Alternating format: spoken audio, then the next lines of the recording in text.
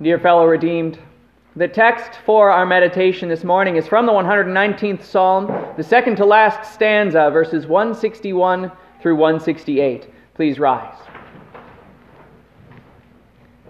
Princes pursue me causelessly, but my heart is in awe of your words.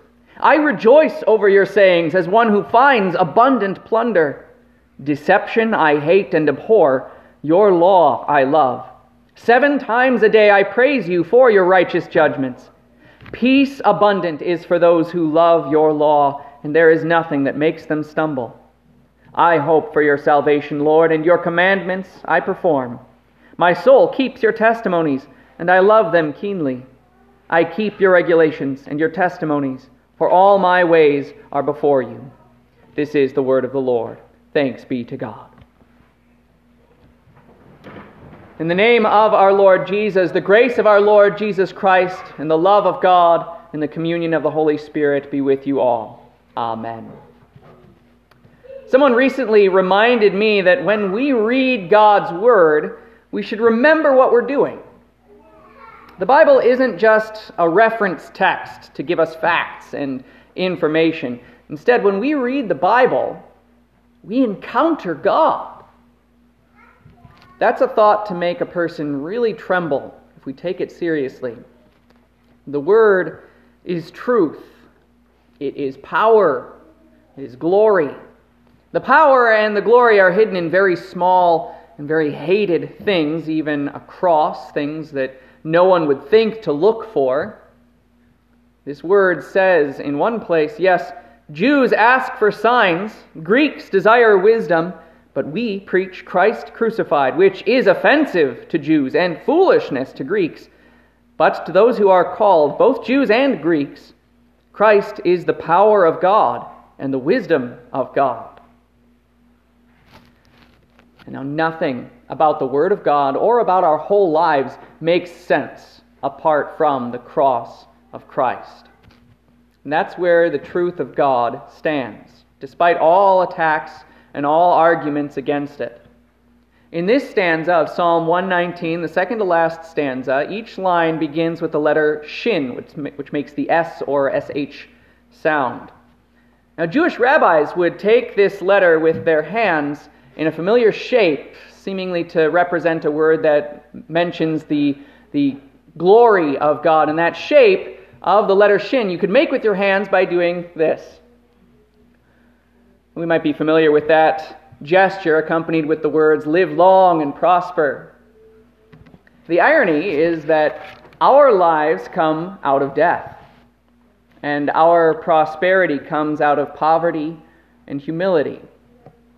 With our lives framed by and founded on the cross, we understand that God's truth overturns all lies. And that means that it fulfills all that our lives mean, and it fills our lives with joy. And it also means that it grounds us in confident peace. It's Jesus going to the cross who truly says this first line, princes pursue me causelessly, but my heart is in awe of your words. So when he suffered the anguish of hell's open mouth in the Garden of Gethsemane, while he anxiously looked ahead to his suffering, he knew the pain that he was going to face, but he also confidently said to his Father, Father, if you are willing, take this cup away from me. Nevertheless, not my will, but yours be done. Jesus' heart was in awe of God's words, which had laid such a plan. And even there he could also say, I rejoice over your sayings as one who finds abundant plunder. This combination of awe and joy is something that's worthy of closer meditation. Awe, that word awe really means fear, dread, actually. And that twin emotion of dread and joy perfectly describes Jesus in the shadow of his cross.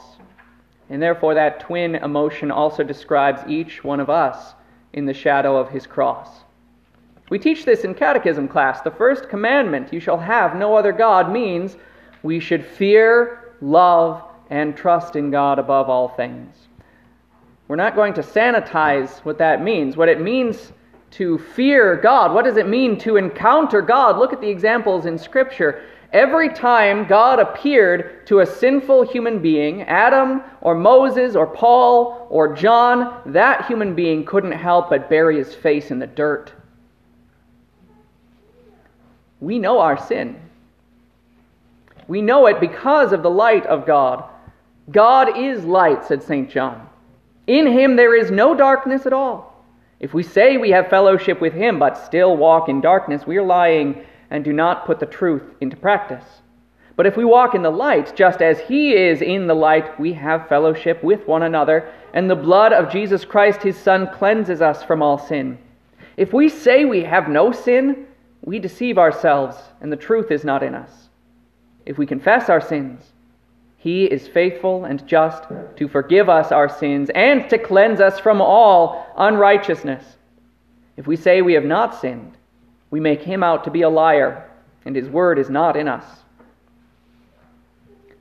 So think of the light that God's word shines on your own sins. God's word demands that we kneel before him in awe, in dread. Like King David, we plead, "There is no health in my flesh because of your rage. There is no wellness in my bones because of my sin, because my guilt has gone over my head. Like a heavy burden, it is too heavy for me. My wounds stink and ooze because of my folly. I am drooping, I am completely bent over. All day long I go around mourning. Even my back burns with pain. My whole body is unhealthy. I have become numb. I am totally crushed." But at the same time, that joy is there as well, because we know God's promise of healing and forgiveness. "Remove my sin with hyssop, and I will be clean. Wash me, and I will be whiter than snow. Let me hear joy and gladness. Let the bones you have crushed celebrate. Hide your face from my sins. Erase all my guilty deeds. Create in me a pure heart, O God. Renew an unwavering spirit within me. Do not cast me from your presence. Do not take your Holy Spirit from me. Restore to me the joy of your salvation. Sustain me with a willing spirit." And that twin emotion, that dread and that joy, is summarized in the day that is going to come, foretold by the prophet Malachi. "Look, the day is coming, burning like a blast furnace. All the arrogant and every evildoer will be stubble. The day that is coming will set them on fire, says the Lord of armies, a day that will not leave behind a root or branch for them. But for you who fear my name, the Sun of Righteousness will rise, and there will be healing in its wings. You will go out and jump around like calves from the stall." This twin emotion of dread and joy is not an emotion that we owe to the world. We owe the world neither our fear nor our joy, because we're healed in Christ, purged of sin by his cross and our baptism. Those princes do pursue us causelessly. We don't have to be afraid of them. And we don't join our joy to them either. Instead, we fear God, and our joy is in God. Because in him and in his word we have found that abundant plunder. It's as sharp as the distinction between truth and lies. "Deception I hate and abhor, your law I love." Why might someone choose to believe a lie? Religion gets accused of this by many people, and it's called a fairy tale for children, just something that we believe because it sounds nice. It's a sweet lie, it gives us some sense of peace and comfort, something to distract us from the really scary reality. That's why lies are chosen very often. It's because we prefer to believe the lie. We want that lie because that lie makes us happier than the truth does. But the problem is, it's just not true. This led Martin Luther to say, "Therefore, happy is the sadness of the faithful, which has such joy with it. And unhappy is the joy of the unbelievers, which has such sadness with it." So any deception, while it might make us feel good, ends in sadness. And the truth may cause us fear, such as the knowledge of our sin that God is angry with. But it's also joyful, because He has also provided the solution to that sin in His Son and in His cross. Believing the truth over the lie is really us letting go of control. I don't want to be the judge anymore, because while I might choose to believe something that makes me happy, it won't be a real lasting happiness. Instead, the psalm says, 7 times a day I praise you for your righteous judgments. Now, sometimes this 7 times a day has been interpreted literally. The monks of Luther's day would pray actually 7 times per day, every 3 hours, and they kept very close track of that. Muslims also have a practice of praying exactly 5 times a day, one of the pillars of their religion by which they think that they are made worthy before God. Now, for us, there's nothing wrong with a pious practice of devotion, choosing a number of times a day to specifically set aside to pray to God, but it's not a law. It's not something by which we make ourselves righteous. Instead, with its symbolism, it's meant for our comfort. 7 is the number of completeness in the Bible. And here it means that our whole life is transformed when we are converted, so that our whole being is wrapped up in the praise of God. 7 times a day really means all day. Non-stop. It fulfills what St. Paul says, pray without ceasing. And a Christian does this literally, not by working so hard to make sure that we have worthy prayers to offer, or by setting a timer to make sure I'm praying at this time or that time, but it's by our lives. God's grace and faith, which He gives to us according to His judgments, change us. This occurred in the cross, where He judged His own Son guilty for all of our sins. And it happened in our baptism, in which the cross covers us as He judges us righteous. The result is that we are God's workmanship, created in Christ Jesus for good works which God prepared in advance that we should walk in them. We don't come up with the good works to do to make our lives pleasing before God. Instead, because our lives are pleasing before God, our whole lives are changed by God, He makes us holy and righteous and causes us to simply live in those good works. We see how the one who has the Word in faith therefore has this abundant plunder, a great secret treasure, and peace abundant, the peace of God which passes all understanding, because such a person is different from the world. Yes, Jews ask for signs, Greeks desire wisdom, but we preach Christ crucified, which is offensive to Jews and foolishness to Greeks. But to those who are called, both Jews and Greeks, Christ is the power of God and the wisdom of God. So the worldly poke through this word as they would poke through a pile of garbage, looking for perhaps something nice to pick out of it, something to repurpose. Maybe something valuable was thrown out. But believers know that this word is all a magnificent treasure of life. It's an encounter with the living God. And here, in this word, He forgives us all our sins. This is what grounds us in this confident peace. While the worldly stumble over God's word, the faithful don't, despite any trouble that we face. Peace abundant is for those who love your law, and there is nothing that makes them stumble. See, we're walking on this path like Israel walking between the walls of water in the Red Sea. It seems terrifying. At any moment we might drown. Those walls might come down crashing upon us and killing us. Or we might be overtaken by those princes who pursue us causelessly. But that word, that promise of God, gives us confident peace that looks forward instead. I hope for your salvation, Lord, and your commandments I perform. Here again is that paradox of Christian life. We confess our sin, and yet we also claim that we do what is right. How can we be both sinners and those who do right? The cross is what makes that difference. In the cross, we are coated with the righteousness of Christ, and we're given the power to do exactly what God commands ourselves. And this is because of our hope. We don't have that eternal life, that glory, that eternal joy yet. But we ourselves who have the first fruits of the Spirit groan inwardly while we eagerly await our adoption as sons, the redemption of our body. Indeed, it was for this hope we were saved. This is the hope that Jesus encourages us to have as these days wax late, as wars and rumors of wars grow worse, and as the events of the world continue to terrify us. He says, "But when all these things begin to happen, stand up and lift up your heads, because your redemption is near."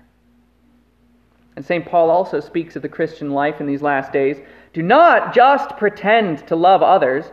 Hate what is evil. Cling to what is good. Be devoted to one another with brotherly love. Think of others as deserving more honor than yourselves. Do not be lagging behind in zeal, but be fervent in spirit as you continue to serve the Lord. Be joyful in hope. Endure trials patiently. Persist in prayer. And the point of all of this is that the Christian life is founded on something more certain.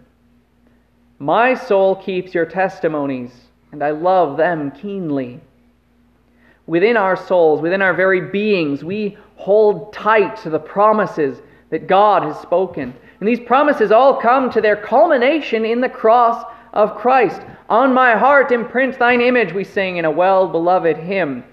Through baptism and through the Lord's Supper and through the very word of God that you hear spoken to you, Jesus' image is placed on your hearts. The cross covers your souls.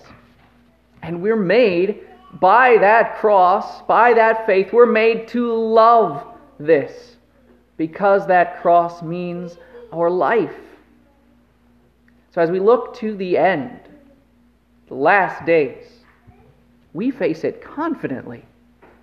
Whatever comes upon us between now and then, we know where we are going to be. We know what God has promised to us. And we know that it is ours because Jesus covers our hearts through His Word and sacraments. This gives us strength to endure all of those trials, to persist in that prayer, and to love one another genuinely. So we can honestly claim, I keep your regulations and your testimonies, for all my ways are before you. We follow the plan that God has laid and His regulations, and He guides for our lives, the track that He has promised for our eternal life. We follow it not under our own strength, but under the power of Jesus. And we grow and grow in good works. The more good we do, the more good we do. There's an additional paradox presented in the letter to the Hebrews. By only one sacrifice, Jesus has made perfect forever those who are being sanctified. Now this says perfection is already done. Jesus has made perfect forever. But also that sanctification, or being made holy, is an ongoing process. We are being sanctified. Using theological terms, this is justification and sanctification. By the sacrifice of Jesus on the cross, the whole world is justified, or declared righteous and perfect. All are justified because all sins are paid for, and this becomes ours. You and I are justified because of our baptism, because of the Word and sacrament, because of our faith. When God sees you, He sees the holiness of Jesus. But sanctification is still ongoing in this life. We'll never be done with that until we reach heaven. The Holy Spirit is still working in us the good works that we will perform as God has laid them out before us. And the more He causes us to do those good works, the more we will do those good works.